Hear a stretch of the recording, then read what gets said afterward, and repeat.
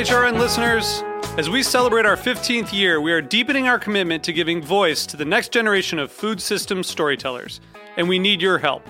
Our internship and fellowship programs help activate new possibilities for underrepresented and underestimated young people through experiential journalism, audio engineering, and production training. Through these unique programs, HRN helps food equity stewards build essential workforce readiness skills that expand their potential and foster economic mobility. Please consider supporting these critical programs. And with a minimum donation, you can be entered to win a dinner for two at an amazing restaurant in one of 8 cities and tickets to a concert at a great venue in one of those cities. We have incredible partners across the country who have donated, as they also share our passion for helping to educate the next generation of food systems storytellers. Check out heritageradionetwork.org/15 to donate and enter to win today. That's heritageradionetwork.org/15 to donate and enter to win today. And make sure you donate before March 31st. Thank you. Today's program is brought to you by Heritage Foods USA, the nation's largest distributor of heritage breed pigs and turkeys. For more information, visit heritagefoodsusa.com. I'm Linda Pelaccio, host of A Taste of the Past. You're listening to Heritage Radio Network, broadcasting live from Bushwick, Brooklyn. If you like this program, visit heritageradionetwork.org for thousands more.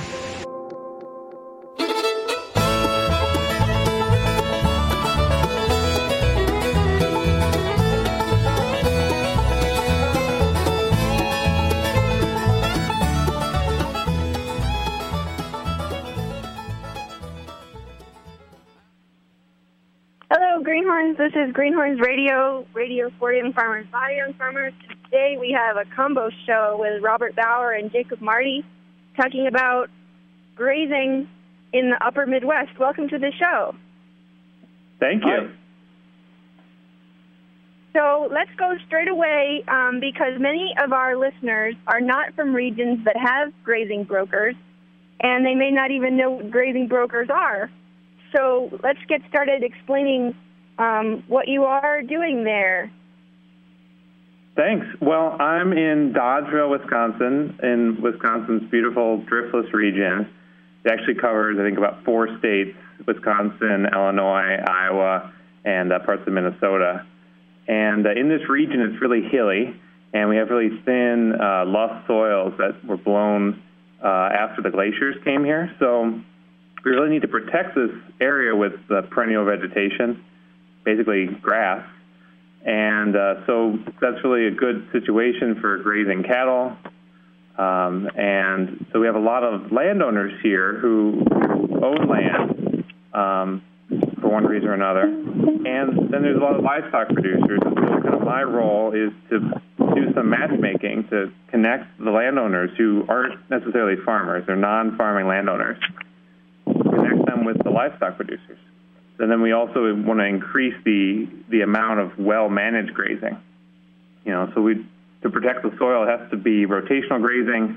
It's going to really create more roots, and so that's really the objective too. Another part of this is that we have, because of all this habitat area, all the habitat for cows, it means habitat for birds.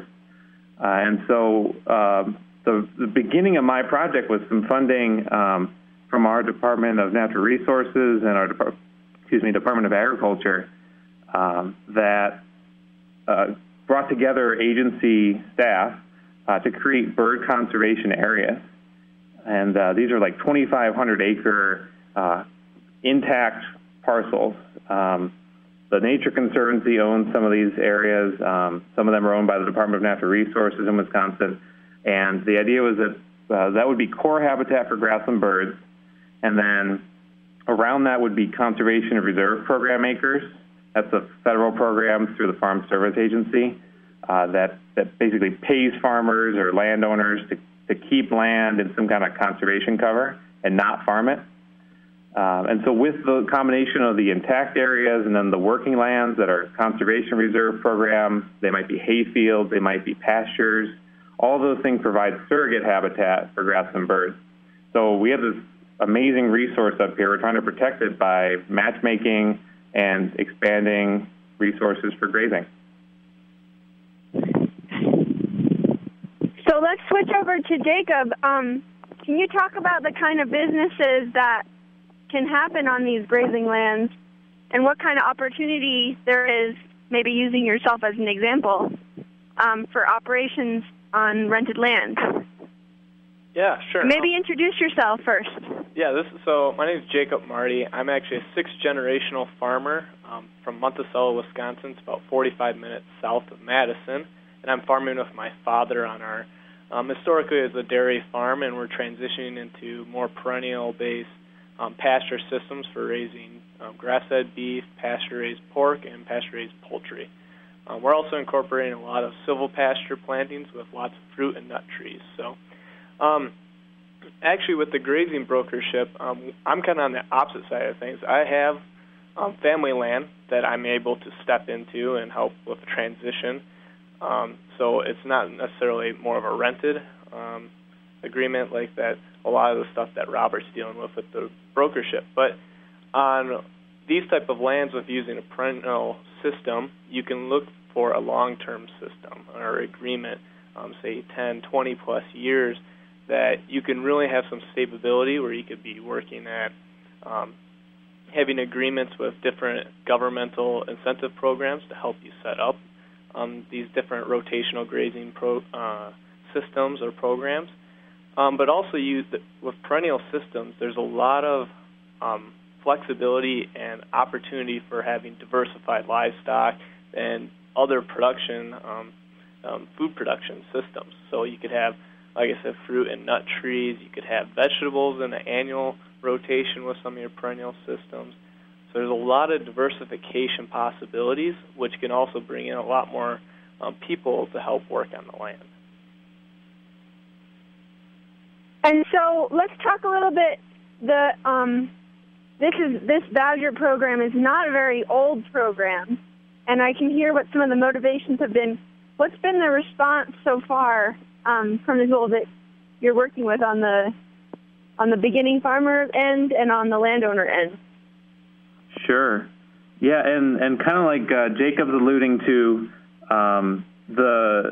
the program that I'm running expanded to kind of create some opportunities for beginner farmers like Jacob, who, could really benefit from some additional resources to get started. And so we expanded what I'm doing with the grazing brokering, trying to connect landowners with livestock producers. And we expanded it to also provide some financial coaching from Paul Detman, who is the emerging market specialist at Badgerland Financial. They're an ag lending co-op in Wisconsin.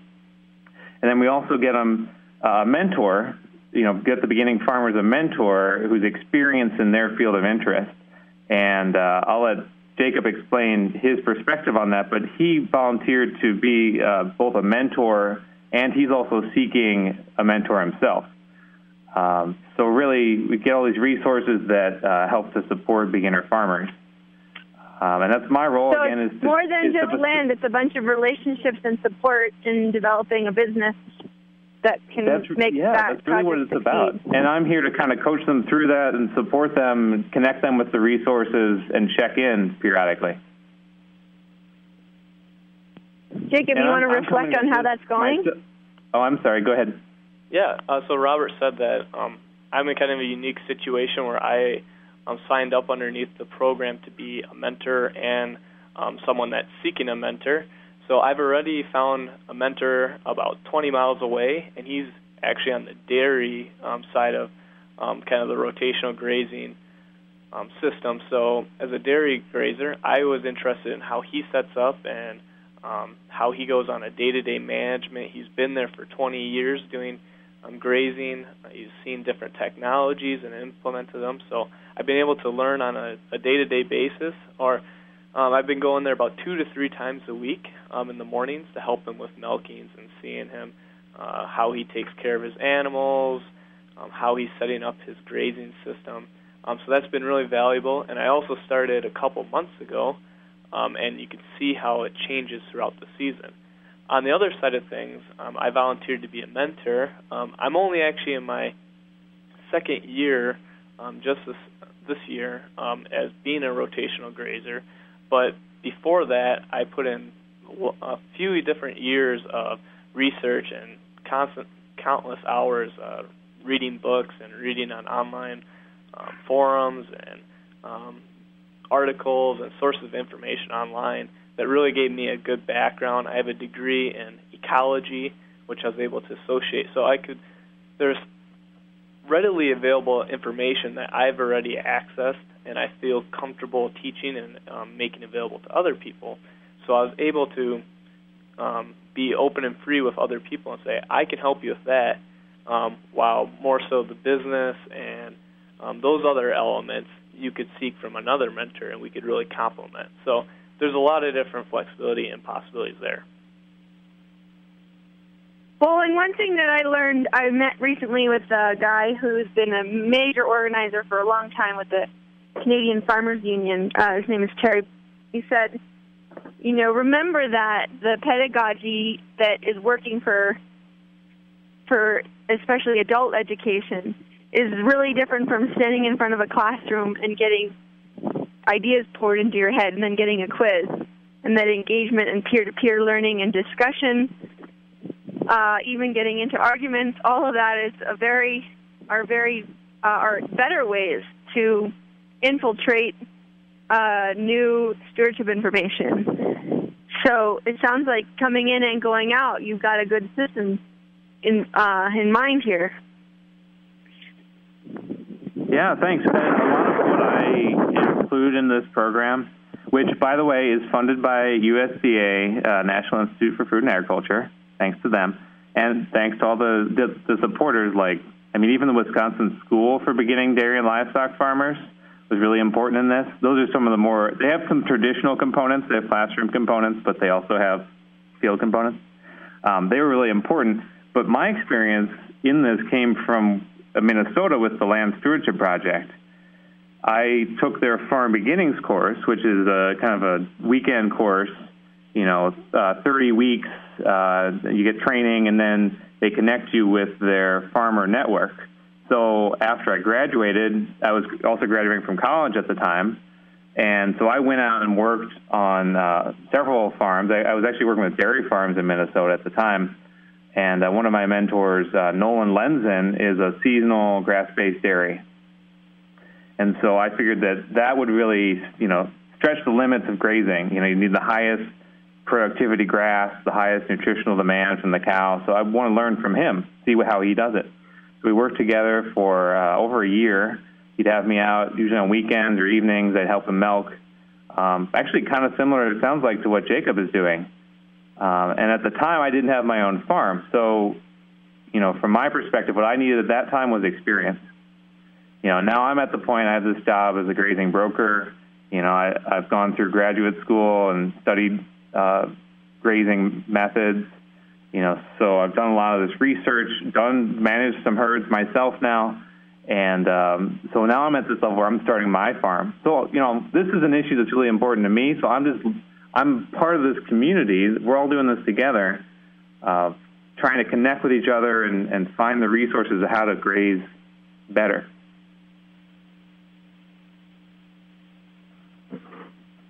So you're kind of inventing this system that you needed to see in the world because it didn't exist. Yeah, but I'm also really drawing on some other resources that are out there. I think it just so happens there's kind of a gap in this part of the country. We're not in Minnesota, so we don't have the Land Stewardship Project. We're not in Illinois, where they have their state line Farm Beginnings, and they have the Land Connection. They have other organizations.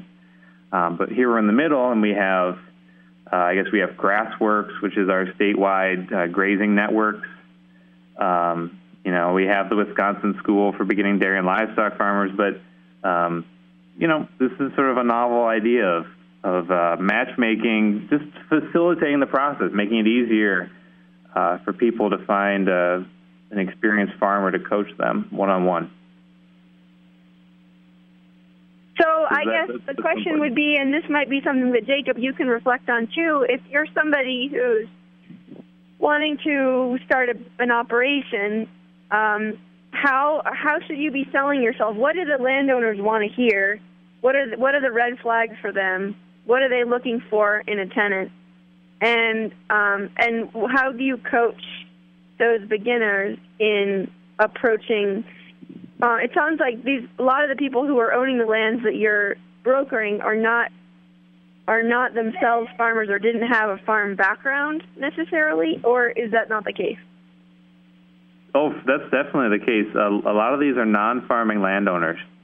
They may be renting their land for crops or renting it for permanent pasture at sort of the county average rate.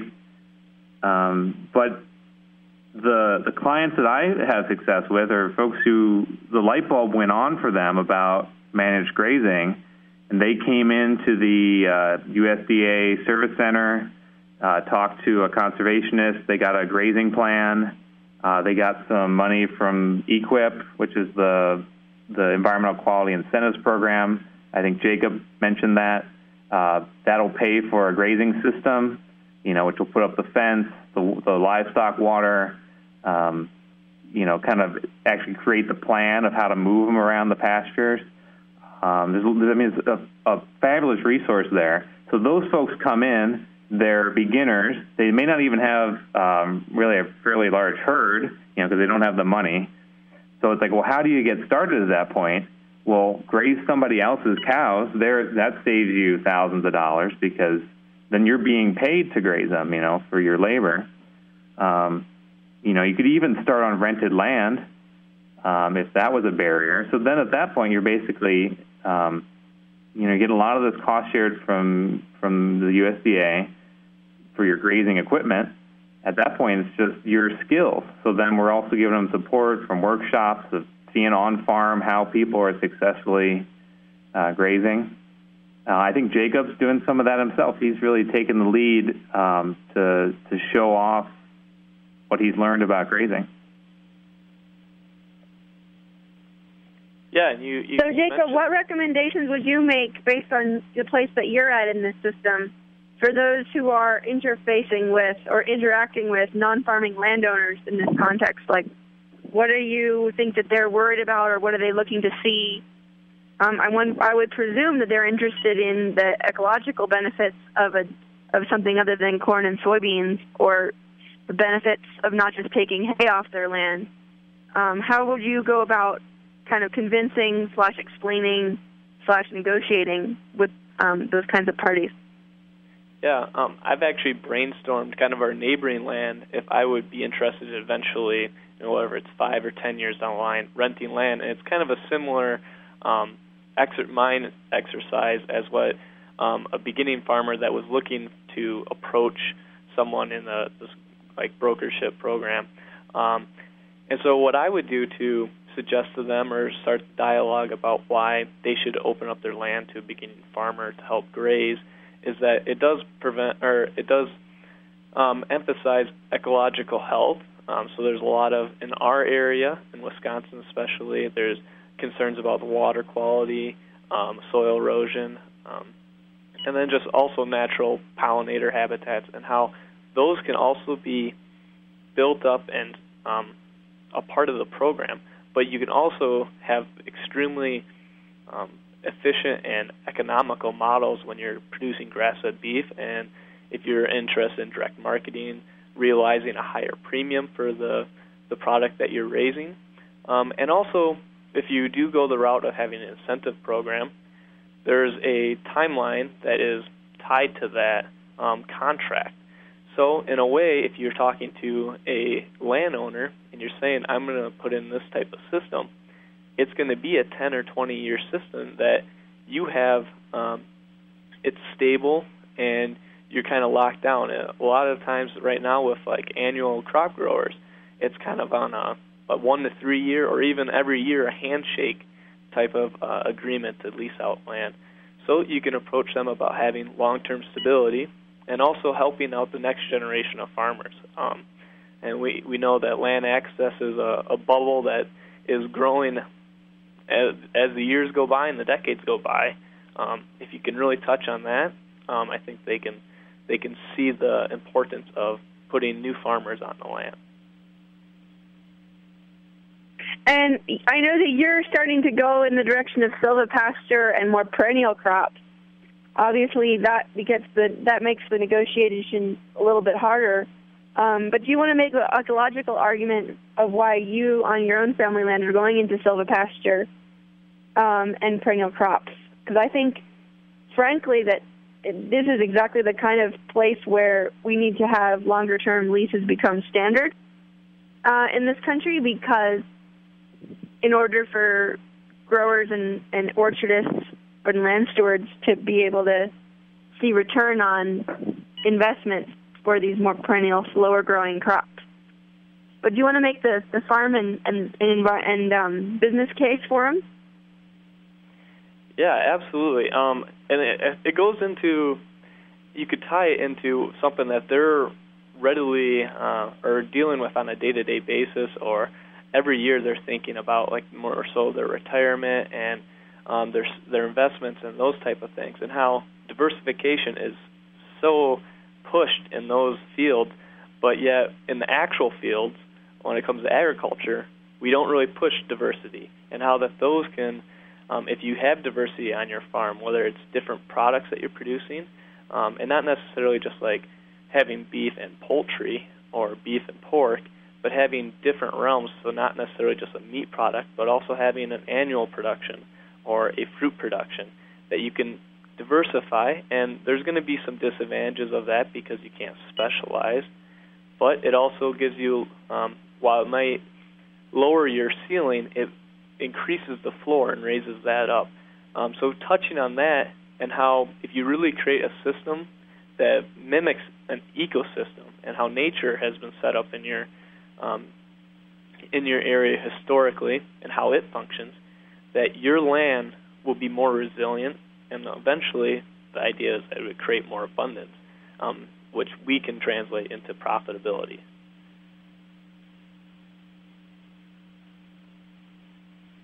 Robert, you want to reflect on how those longer-term infrastructure and diversification arguments might play out? And this doesn't have to be right now or, committing to pressuring your landowners, but it does feel like these are the kinds of conversations when we're talking about regenerative agriculture and, basin scale, efforts to infiltrate water, and especially in drier regions than yours. The repair of the commons, as it were, is work that takes place over lifetimes, not handshake deals. Do you have any kind of thoughts or theories that might inform how that evolves moving forward? Yeah, amen to Jacob. I guess two angles on this. Jacob put me in touch with one of his friends who's a PhD student at University of Illinois, Champaign-Urbana. And he's working on some lease templates, actually, that will support sort of leasing land for agroforestry, perennial and annual cropping systems. That's really neat stuff. I think we need more tools to do that. And then the second thing is really in the work that I do with soil health, which is this is sort of this catchphrase now. I think we've lost a lot of the diversity in our cropping systems, not just our grazing systems, but, a lot of these farmers have dropped their wheat rotation, for example. It's corn on corn or soy and corn. When you drop the wheat rotation, then you lose a possibility of adding in a cover crop after the wheat. And that could be pollinator value, for example. You could put some red clover into that wheat. And that's just pretty simple, but the fact that we've lost, that element of diversity in the crop rotation, has sort of enormous impacts on potential for reintegrating any additional, benefits to pollinators, to the ecosystem. So I think if we need to kind of start, from my perspective, I need to start there, is convincing people to, somehow integrate those rotations back in there. And I think we really see the benefits economically, as like Jacob says, the stability, the sort of benefits of the rotation effect. It's just sort of hard to explain, but we can really quantify that when we add in a diverse crop, we manage pests better, the soil is healthier, has more organic matter, and so, it's we pretty much know what the benefits are. And, at this point, it's just kind of selling people on it. And I go back to what the USDA is doing. They have money to put in cover crops. Right now they're doing a big push on cover crops to sign up for that. And the payments are pretty good. And the practices are pretty simple. But they have such enormous benefits for the soil and really for the environment. So it sounds like it's time to go into the cover crop seed business if USDA is handing out checks. It sounds like for all stakeholders, it's really about getting into a learning journey and networking with all the various sources of information and figuring out who's who and what's what and moving along the pathway towards a diverse farm that can support businesses and diversity and be economically viable, and that is going to just take more hands on the land and more engagement by all parties. I wanted to open up the last couple minutes for throwing out some of the resources, organizations, books, workshops, conferences, philosophers that you guys are looking to in your own learning journeys, and where you'd recommend other Upper Midwest grazers have a look. I know that there's a workshop coming up, so maybe you want to start there and then just kind of popcorn freestyle your faves. Well, Jacob, down in your area, you have a really neat group of, I guess it's called, what is it called? The Greene County Women in Agriculture group, right, Jacob? Yeah, and like the Soil Sisters, kind of. Yeah, and Soil Sisters, which is, I think, kind of an offshoot of the Midwest Organic Research and Education Service, MOSES, right? Yep. Yeah, so I ended up kind of connecting with that group of farmers, and we put together a workshop June 3rd. We're going to feature, beginning livestock and grazers who happen to be women, and I think there's an increasing trend towards, women who are sole proprietors of their farms, and we have some great examples. In fact, my predecessor in this grazing broker position, Laura Payne, is a grass-fed beef producer in Wisconsin, and she is now the program director for the Dairy Grazing Apprenticeship Program, and they have some good examples, too, of women who are going through this Dairy Grazing Apprenticeship Program to get started with their own dairies. We're going to have someone from Pecatonica, Illinois, Greta Winkelbauer. She got a grant recently to have a mobile milking parlor for her goats. They're doing all kinds of innovative things, this group of speakers that we got together. So I think, the people who are doing these things are the good resource. And so I'm just trying to draw on that energy and go with the flow to get some of these workshops together. So I hope you can make it, Jacob, too. Yeah, I would agree. Well, one thing I can say from my end is it's really cheap to make a recording with a smartphone and slap a podcast up on a Word down on a listserv and have people be able to have access to those kinds of workshops. And I know from just the success of Greenhorns Radio that there's a lot of listeners, people who are, in the greenhouse this time of year and have their little earbuds in and are, even if they can't drive 600 miles because it's outside of their region, will be very happy recipients of that energy you put into organizing those presentations. That's great to know.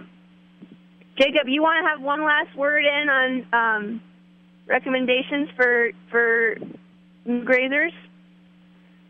Yeah, for resources, where to look, the internet is just abound with so much information, and you have to be able to decipher what is actually pertinent or it has backing to it and makes sense and what doesn't. But there's just so much of a wealth of knowledge. I found that I'm going to be a true 24-year-old here and talk about Facebook, but there's so many very intelligent I don't hear anything, so I'm going to just say that I'm very thankful for both of you being on, and I hope it's not a bug that made it so I couldn't hear you, but it feels like upper Midwest has got a good scene going, and especially since you have all the water that maybe some people from other regions who've been farming in the drought for long enough that the dust is getting them down will start considering relocating themselves and their energy and entrepreneurial spirit into your regions, and hopefully create some good cross-pollination. And long may we prosper. Thank you so much for being on the radio. Wonderful. Thank you for having us. All the best. See you next week. Bye-bye.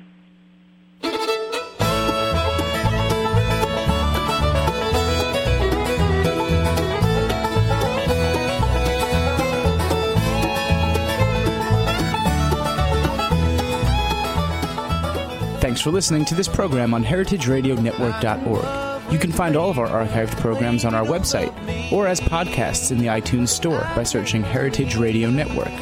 You can like us on Facebook and follow us on Twitter at heritage_radio. You can email us questions at any time at info@heritageradionetwork.org. Heritage Radio Network is a nonprofit organization. To donate and become a member, visit our website today. Thanks for listening. Like a deer in